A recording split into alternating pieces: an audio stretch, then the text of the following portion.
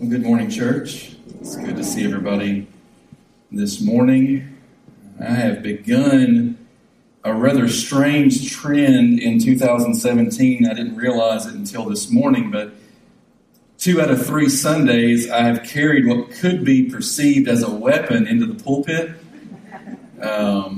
2 weeks ago, I carried an arrow into the pulpit, and this morning I have a rather large stick that obviously is going to be an illustration for us later this morning. No need for alarm. That the pastor has no desire to go postal on anybody. It just happened this way that we've been in these places in the Word. But today we are going to talk about this issue of getting out the law. This is a very familiar passage of Scripture. In fact, I would say Matthew 7:1 may be the most well-known Bible verse in our culture today. I mean, how often do you hear, "Judge not, lest you be judged"? I mean, we hear this all the time. In fact, it's almost become a mantra in our culture. And we all know you're not supposed to judge. And we hear that all the time. And yet, that idea is ripped out of its context and made to mean something that it was never meant to mean. As I hope that you'll see this morning as we walk through this familiar passage of Scripture, we're talking in these days about biblical conflict resolution. The reality is there's nothing more normal in our life on this planet than conflict. It comes as a result of sin and the division in relationships that happens as a result of sin. But conflict is a normal and regular part of our existence in this world. And yet many of us, myself included, grew up in such a way that we really didn't know how to deal with conflict. For some, we grew up as conflict avoiders, where we saw conflict as something to be scraped under the rug, to be avoided at all costs. If there was a conflict, we just don't look that person in the eye. We avoid them in Walmart. Conflict was something to be avoided and not dealt with. For others, they grew up more as conflict aggressors who conflict comes, come on, man. I mean, they're ready to take out the beating stick. It's time to go at this thing. We're going to deal with conflict the old-fashioned way, so to speak. And we grew up with that kind of a mentality. But in between those two, between the conflict avoiders and the conflict aggressors, we find this biblical pathway for dealing with conflict that's known as peacemaking. And once again this morning, I want to encourage you, if you want to learn more about this, there's a great book available over here on our bookshelf called Peacemaker. I'm not a book salesman, but this is a great biblical book, not a long read, but so practical in dealing with this issue of conflict and how do we approach the interpersonal issues that we encounter in life in a biblical, God-honoring, Christ-exalting, gospel-centered way. So here's the question of the day. Actually, before that, let me, for those of you that weren't here last week, where we began this series is so important. We began with a message called Glorifying God in Our Conflicts, and the whole idea of that message was, let's start thinking about conflict, whether it's in the church, in our marriages, in our workplaces. Let's start thinking about it from a different starting place. Instead of starting where we usually start, we get rubbed the wrong way by someone, we enter into a conflict with another individual, and the first place that my mind goes is how stupid that other person is. Right? That's where most of us begin in conflict, is we begin to focus in on what the other person did wrong, what stupid things they said. And if they would just see things my way, then everything would be okay. We automatically focus in on the other person. And yet, the Bible is leading us to a place of recognizing that when conflict happens, when we get rubbed the wrong way, when there's division in relationships, that the first thing that we need to ask is, what's God doing here? And how can I please and honor God in the midst of this situation? And like I said last week, I believe this would radically change the way that we do conflict, or the way that those of us as conflict avoiders don't do conflict. I believe it would radically change the way that we walk through conflict if we were to ask from the very beginning, what is God doing here? And how can I please and honor Him in this situation? So that's where we were last week. But the key question today, kind of building on that, is how then can I honor Christ? How can I honor Christ in my relationships in the midst of conflict by recognizing my own part in the problem? How can I honor God in my relationships by recognizing and dealing with my own contribution to the conflict? And so that's the key question for today. How can I honor Christ by taking responsibility for my part in interpersonal conflicts? Now, some of you in the room are going, okay, so when are we going to get to talking about the other person and how stupid they're being? Okay, we're going to kind of get there next week. Okay, so if you're waiting for that, come back next week and we'll discuss how do you deal with the other party and how stupid they're being. But we have to begin with what's God do? And then we move into asking, what's my part in this? So let's talk about that today. So Jesus says in Matthew 7:1, one of the most well-known verses in all of Scripture today, judge not that you be not judged. You've all heard this verse, right? It's quoted all over our culture today in various ways, but ripped out of its context. So what was Jesus actually saying here in Matthew 7:1? Judge not that you be not judged. Be careful in the way you judge others and the measure that you use against them. That's the same way that it's going to be measured out to you. What is Jesus really saying? Well, it'd be really helpful here if the Greek word for judge meant something very specific that would help us in this instance, but it's a word that can mean a variety of things. The Greek word there for judge not is the Greek word krino. Sometimes when the word krino is used in the Bible, sometimes it means a condemning kind of judgment. This is us casting or passing judgment upon somebody. Many times it's used of God's judgment of us and our sin. But sometimes when the word krino is used in the New Testament, it doesn't mean a condemning, passing judgment upon somebody. Instead, sometimes it means just making an honest and wise and discerning kind of judgment that's needful and necessary in the situation. And so there's two types of judgments here. One is a condemning judgment, and one is a discerning judgment. And my argument's going to be here, and I believe it's a very, very biblical argument, that while Jesus is saying, judge not in a condemning way, there is an affirmation of the kind of judgment that is discerning and wise.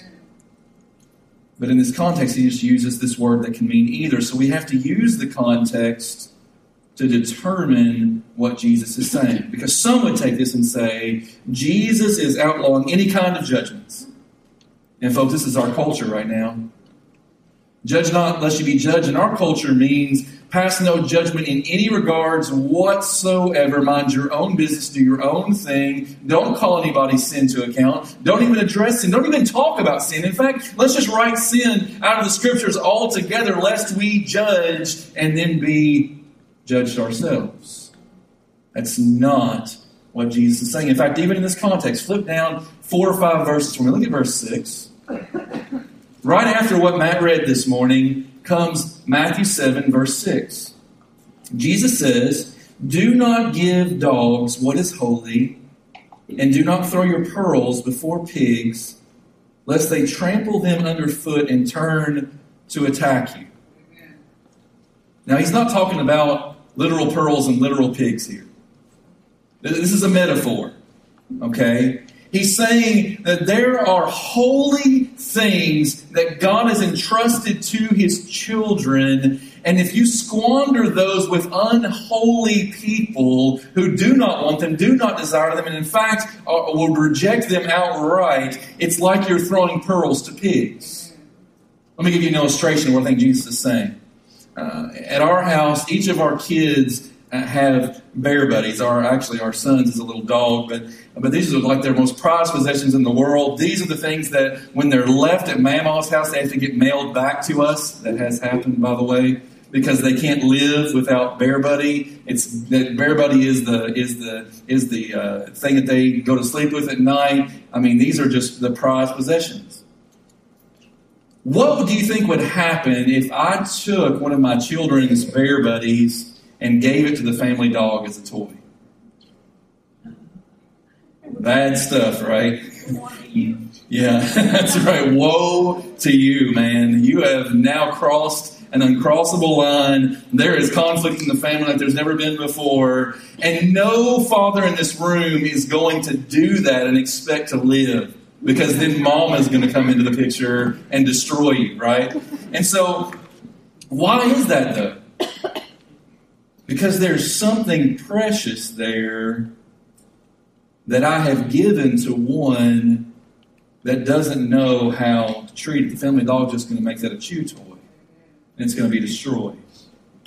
And so what Jesus is saying is there are particular things that have been given to us in the Christian life. Let me give you one example. The Lord's Supper is a great example. That's why when we share the Lord's Supper together as a church, that's why I will say, for those of you that don't yet have a relationship with Jesus Christ, we're asking you to abstain from this, to not share with us in this table. It's because of what the table represents. The table represents something holy, not that we're holier than thou or better than those that aren't invited to the table yet, but what we are saying is there's something holy here.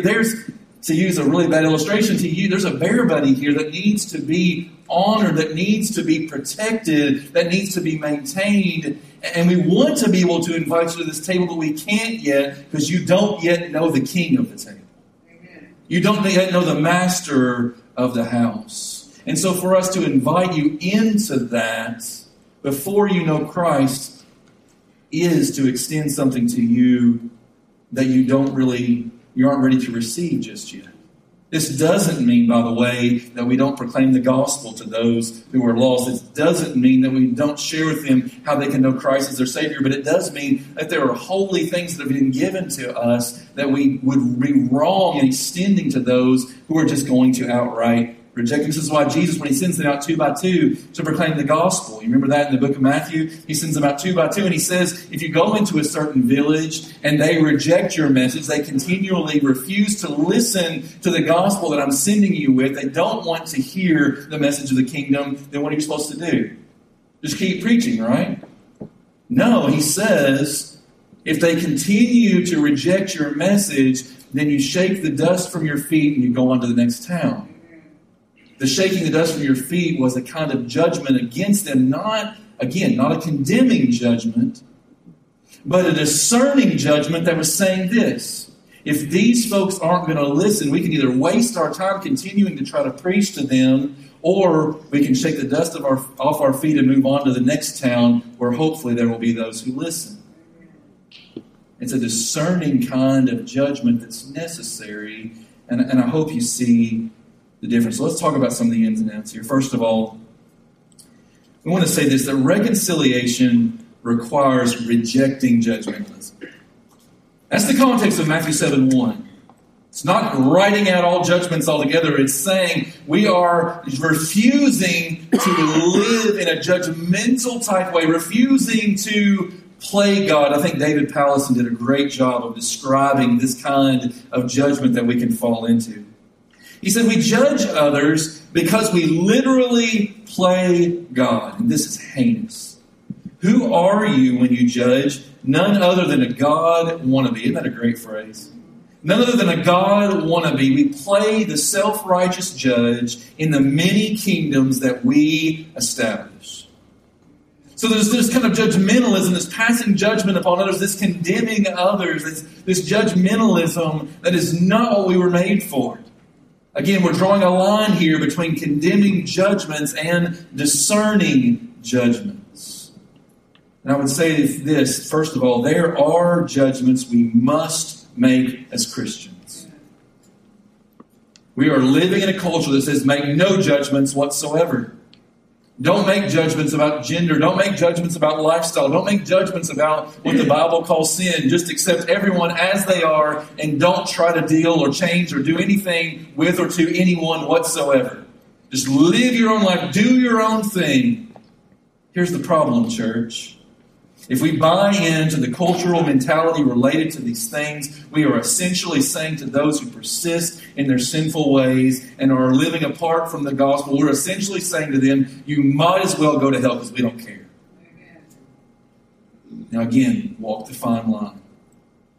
We are not, as believers in Jesus Christ, called to walk in a condemning way where we go around with our picket signs and condemn people. That's not what we're called to. But we are called to address sin because it's like a cancer. Wouldn't you want your doctor to tell you if you had a cancer that could take your life? What if your doctor sat back and went, you know what? I don't want to tell this person about their cancer because they might be offended. And then 6 months later when it becomes terminal, you say, why didn't you tell me? They go, well, I didn't want to offend you by telling you that you had a terminal cancer. Most of us in this room would say, I think I've got a malpractice lawsuit coming your way. Because you knew that there was something in my life that was going to kill me. You had even promised to do well and to protect life in your Hippocratic oath. And yet, you didn't tell me about my cancer. Folks, sin is a cancer that will kill. Sin is a cancer that will kill. And if we, as the people of God, don't address that, then we are as good as saying to others, I don't care enough about you to see you come to the Lord. John Stott here, he says, Jesus does not tell us, it's talking about Matthew 7:1, he does not tell us to cease to be men by suspending our critical powers which help to distinguish us from animals, but rather to renounce the presumptuous ambition to be God by setting ourselves up as judges. Do you see the difference? A lot of the difference here is grounded in our attitude. In this judging, am I seeking to elevate myself, to make my point, to win the argument, or am I seeking the best interests of the other person? We'll come back to that thought before we finish this morning.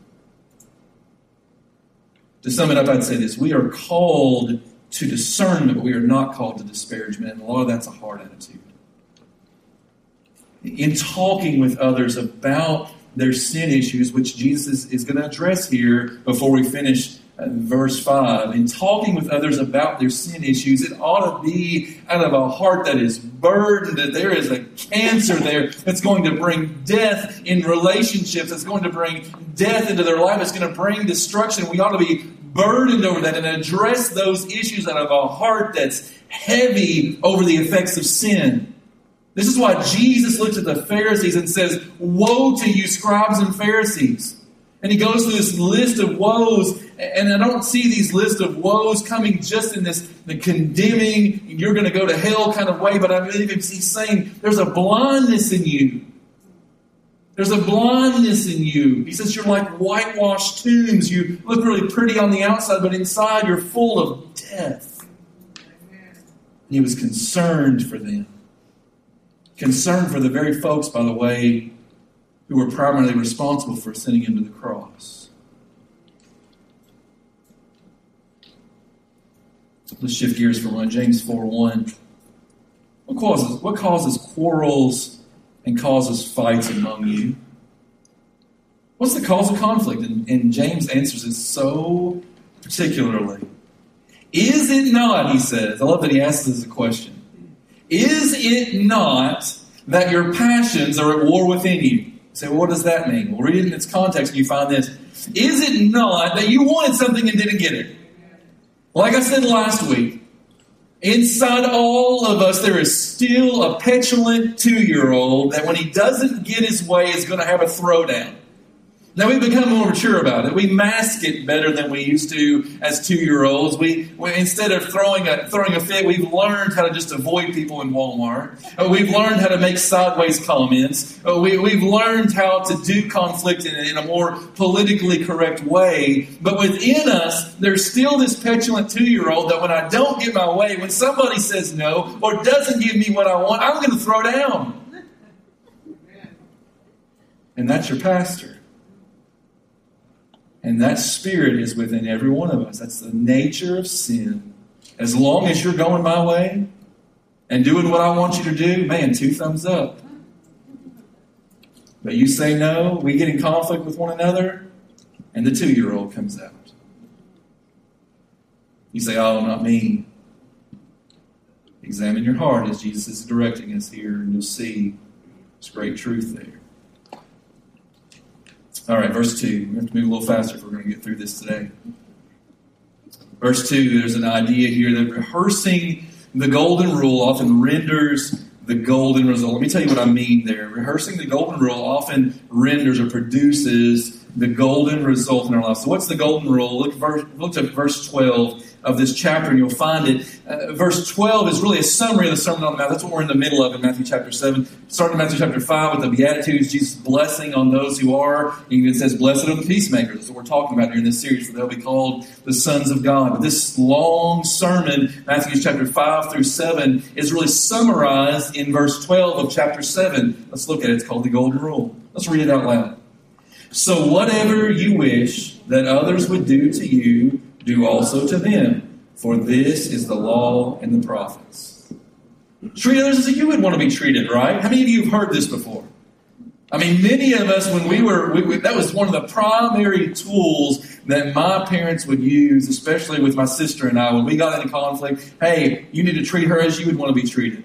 You wouldn't want her stealing your toys, would you? And we still use it with our kids. How would you want your little brother to respond to you when this happens? And using this, and it's a great application of it.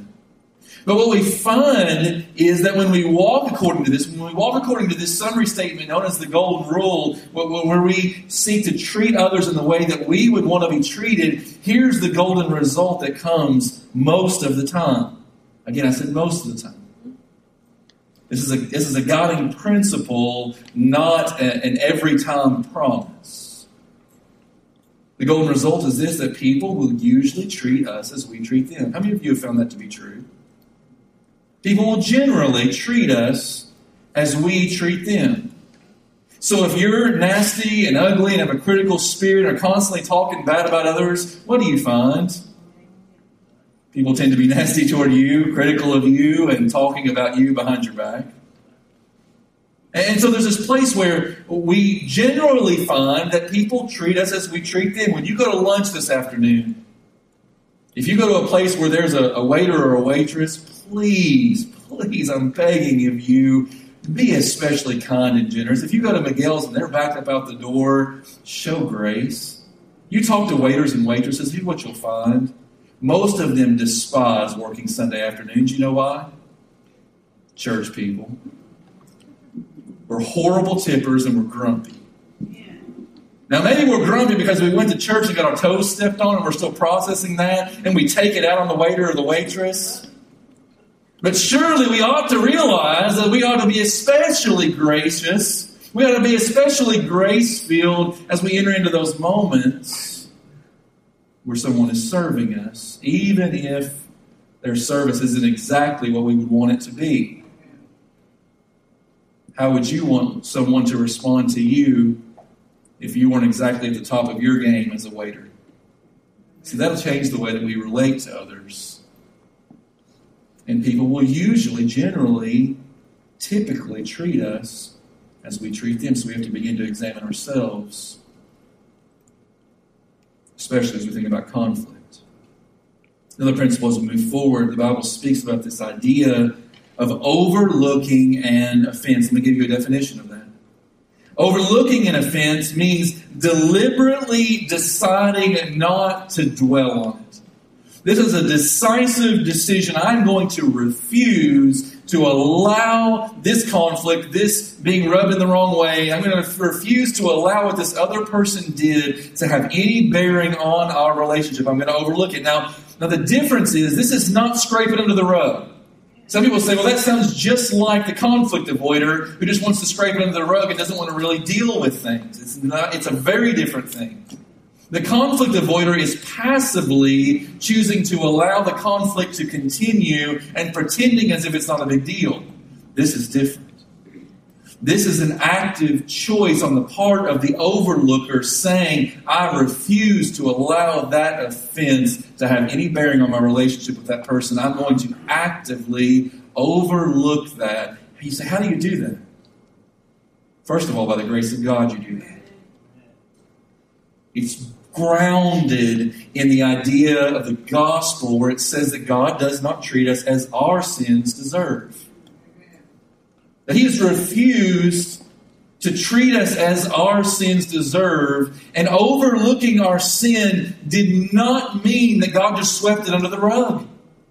Overlooking our sin meant that He took the full pain of it upon Himself at the cross.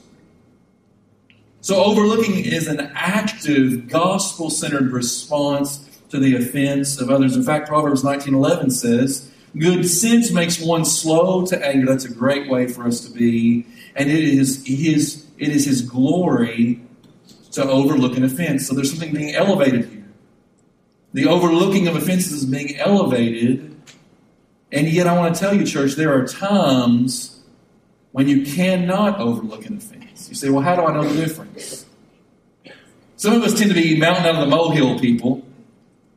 We don't ever want to overlook any offense. Somebody cuts us off in traffic and we want to send them to the grave. Okay, and some of us in this room, you're shaking your head because you know that's you. You're more the conflict aggressor, and you're going to deal with every little conflict and make sure that everybody knows when they rubbed you the wrong way, and you're going to never overlook any offense whatsoever, because most of that is based in a wrong understanding of our rights. We like to use our rights in the wrong way. So how do I know when a conflict can be overlooked, and how do I know when it has to be addressed? Let me give you two simple principles.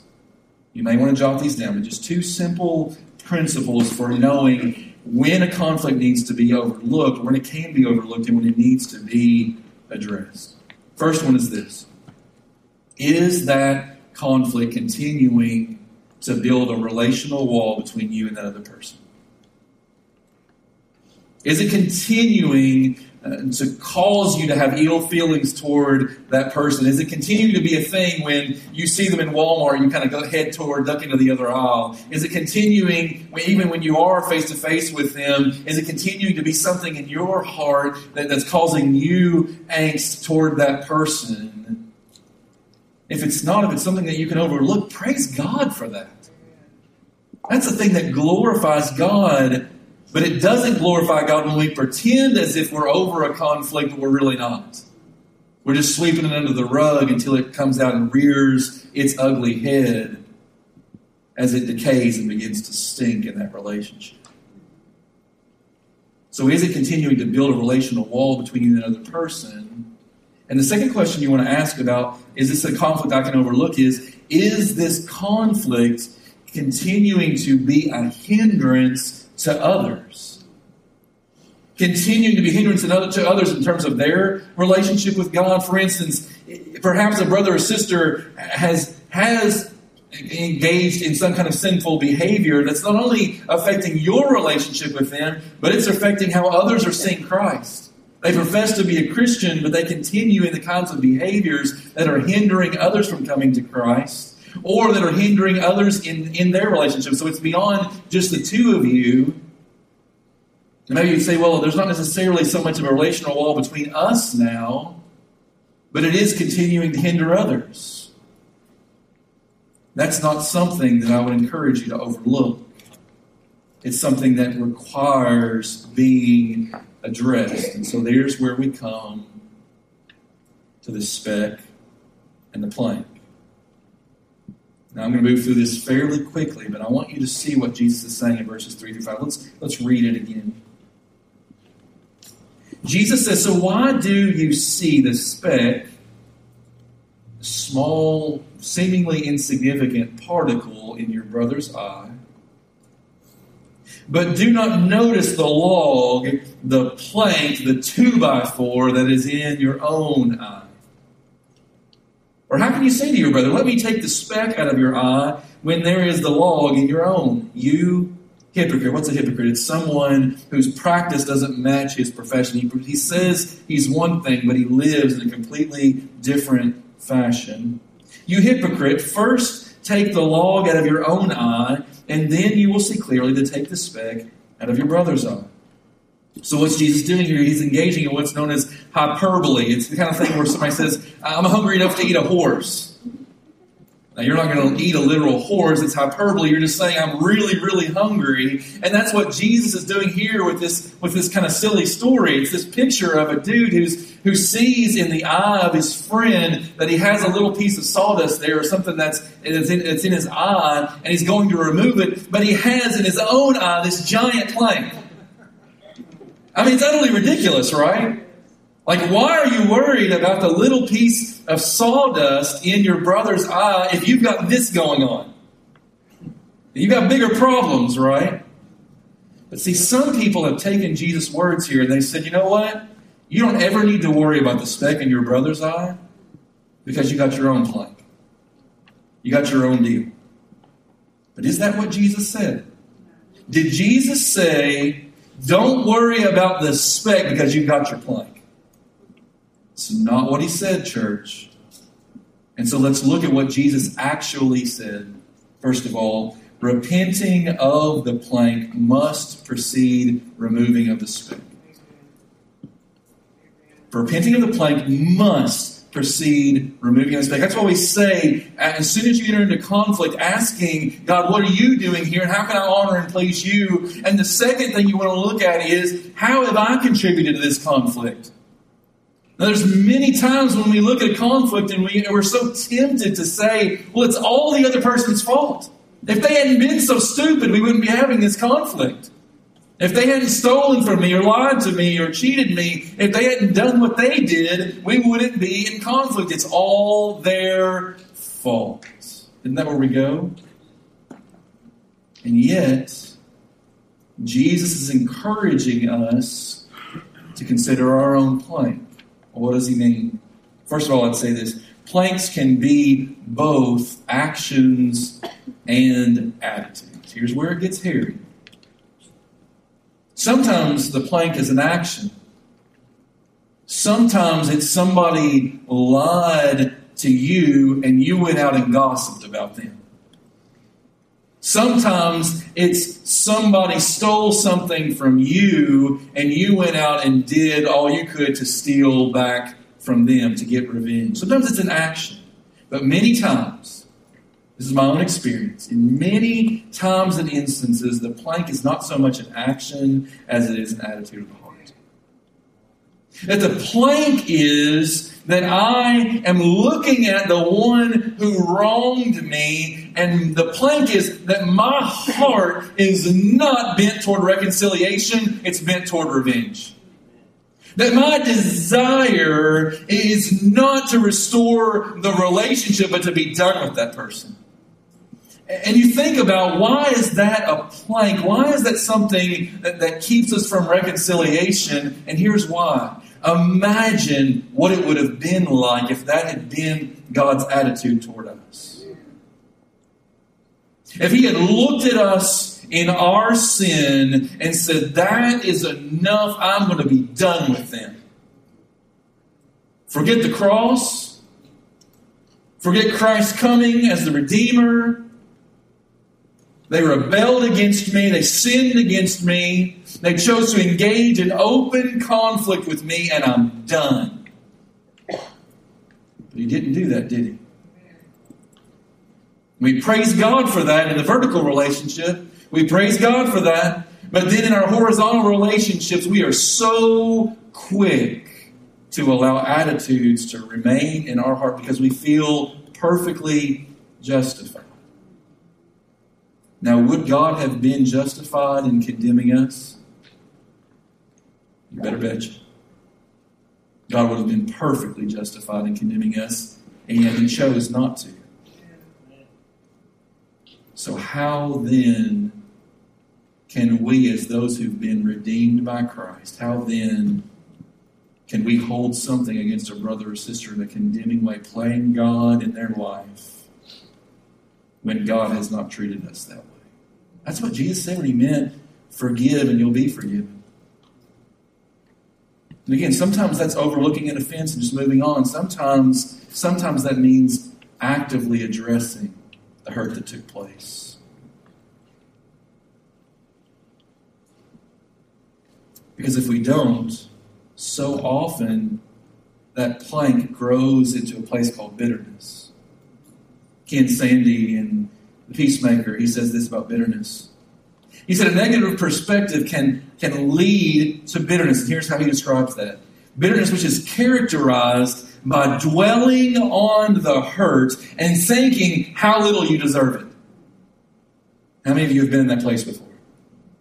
I think most of us in this room could say, yeah, I've been there before.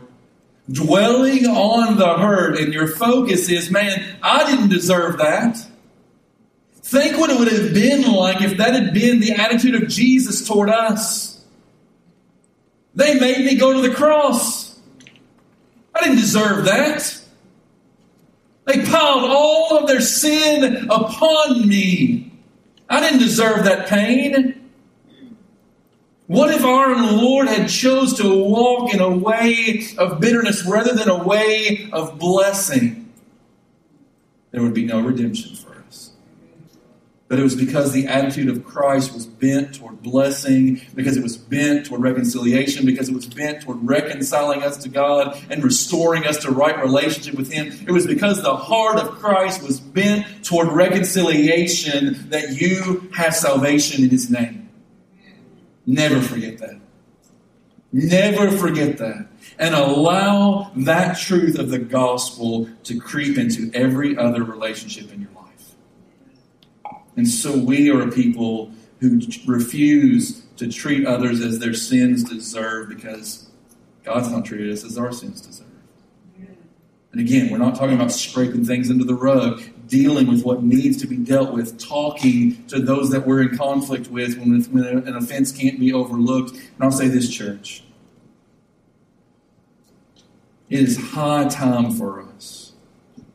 It is high time for us to stop talking about each other and start talking to each other. To be willing to have hard conversations. The gospel itself is a hard conversation that God had with us when He said, guess what? Your sin is a cancer that's going to kill you. That's not pleasant news. You're deserving of my wrath. That's not pleasant news. Before you can get to the good news of how Christ died for you and has restored you to God, before you can get to that, you have to have the hard conversation with God. I'm a sinner deserving of your judgment. And God has not passed over that conversation in sharing the gospel with us. And so when we engage in conflicts, it means looking to God, examining our own hearts, and then going to our brothers and sisters and having a hard conversation. So why? Well, first of all, because the plank and the speck can both cause blindness. You see, for those who would say you just need to ignore the speck in your brother's eye because you've got the plank in your own, using that as a justification for not having the hard conversation, for not dealing with conflict, for not going to your brother or sister to be reconciled, for those who would use the plank as a justification, look at what Jesus says in verse 5. Don't miss this, church. You hypocrite, first take the log, take the plank out of your own eye, and then, notice the causative relationship here. And then, as a due result of you've removed that, your sinful action or attitude, you confess that to God, your heart is now clean before the Lord. And then what? And then you can just ignore the speck, right? I think on a rare occasion that actually does happen, because then you realize, hey, that speck that I thought was so important is really something that can just be overlooked. It's really not a big deal. I was making a mountain out of a molehill. And I see that clearly now because the log's no longer there. But other times, it's then you will see clearly to take the speck out of your brother's eye. As Matt said so well, eye surgery is a delicate thing. If I go to the optometrist and he comes at me with a hammer and a screwdriver, dude, I'm getting out of there. I'm not going back to that guy, because this is a sensitive organ that I don't want somebody coming at me with a hammer and a screwdriver trying to fix something that's wrong with my eye. And neither would you. But sometimes we come at our brothers and sisters seeking to remove a speck, and we come at it with a hammer and a screwdriver. And we do more damage than there even was there before. But don't forget, both the plank and the speck can cause blindness. And so both need to be removed. But we do it graciously. As we're going to talk about next week, for those of you who say, okay, when are we going to get to the actual conflict? We're going to get there next week. We do it with gentleness. We do it with superabounding grace. We do it with a refusal to treat others as their sins deserve. We do it ever so carefully. Think about someone who is performing eye surgery, who's removing cataracts, who's doing that laser eye surgery that's becomes so popular. It's a very delicate procedure. That's the way that we want to address the speck. Let me give you an illustration, one last point, and then we'll finish for the morning. I think there's a great illustration in 2 Samuel chapter 12. You might just jot that down. 2 Samuel chapter 12. You remember King David, king over Israel, greatest king that Israel ever known, golden age type king. I mean, he is the man as far as kings of Israel. Most of them were wrecks anyway. But David, for the most part, called a man after God's own heart. He's the guy who slayed Goliath. He led Israel into the greatest season that they had ever known as a nation. And yet, David sinned horribly against God. One particular afternoon, he was out on his deck and he looked across the way and saw a beautiful woman bathing on her rooftop. Now, it's questionable as why that was going on in the first place, but he saw this beautiful woman, he desired this beautiful woman, and he took this beautiful woman for himself. Her name was Bathsheba, and her husband's name was Uriah. A short time later, to cover up his indiscretion with Bathsheba, he ordered for Uriah to be put on the front lines of the army so that his life would be taken, he would be snuffed out, and David's sin could be covered up. And he could take Uriah's wife, Bathsheba, as his own. And he did so and thought that he'd gotten away with it. And you would hope a man after God's own heart there's going to be this major confession and repentance and revival is going to come. No, he covered it up all the way around. No one was the wiser until God sent the prophet Nathan to come visit the king one day. And Nathan comes in 2 Samuel chapter 12 and he begins telling King David a story. He said, King, did you know that there's a man in your kingdom who is very wealthy? But he has a neighbor who was very poor and only had one lamb, one little ewe lamb to his name. Now, in those days, in many ways, wealth was measured in terms of your livestock. So this wealthy man has flocks and herds, and this poor man just has one little ewe lamb that he loves so dearly. It was all he had in the world. And the wealthy man had some visitors from out of town that they came to his home to visit. In those days, hospitality was everything. And so he's got to prepare them a meal. But rather than taking one of his own lambs and slaughtering it for them to share dinner together, he instead goes next door and steals the poor man's lamb. He slaughters it and puts it out on the table for his guests. What do you think about that, King? Let's look at David's response. 2 Samuel chapter 12, it says, Then David's anger was greatly kindled against the man. That's probably an understatement. He is burning hot. And he said to Nathan, As the Lord lives, that's an oath statement. He's saying, on my life, here's what needs to happen. The man who has done this deserves to die. And he shall restore the lamb fourfold because he did this thing and because he had no pity, because he showed no mercy, because there was no grace. He ought to die. And Nathan, I believe, pointed the finger at David and simply said, what? You are the man. You're the man, King. God put you on this throne and gave you authority over all of his people. And you already had wives.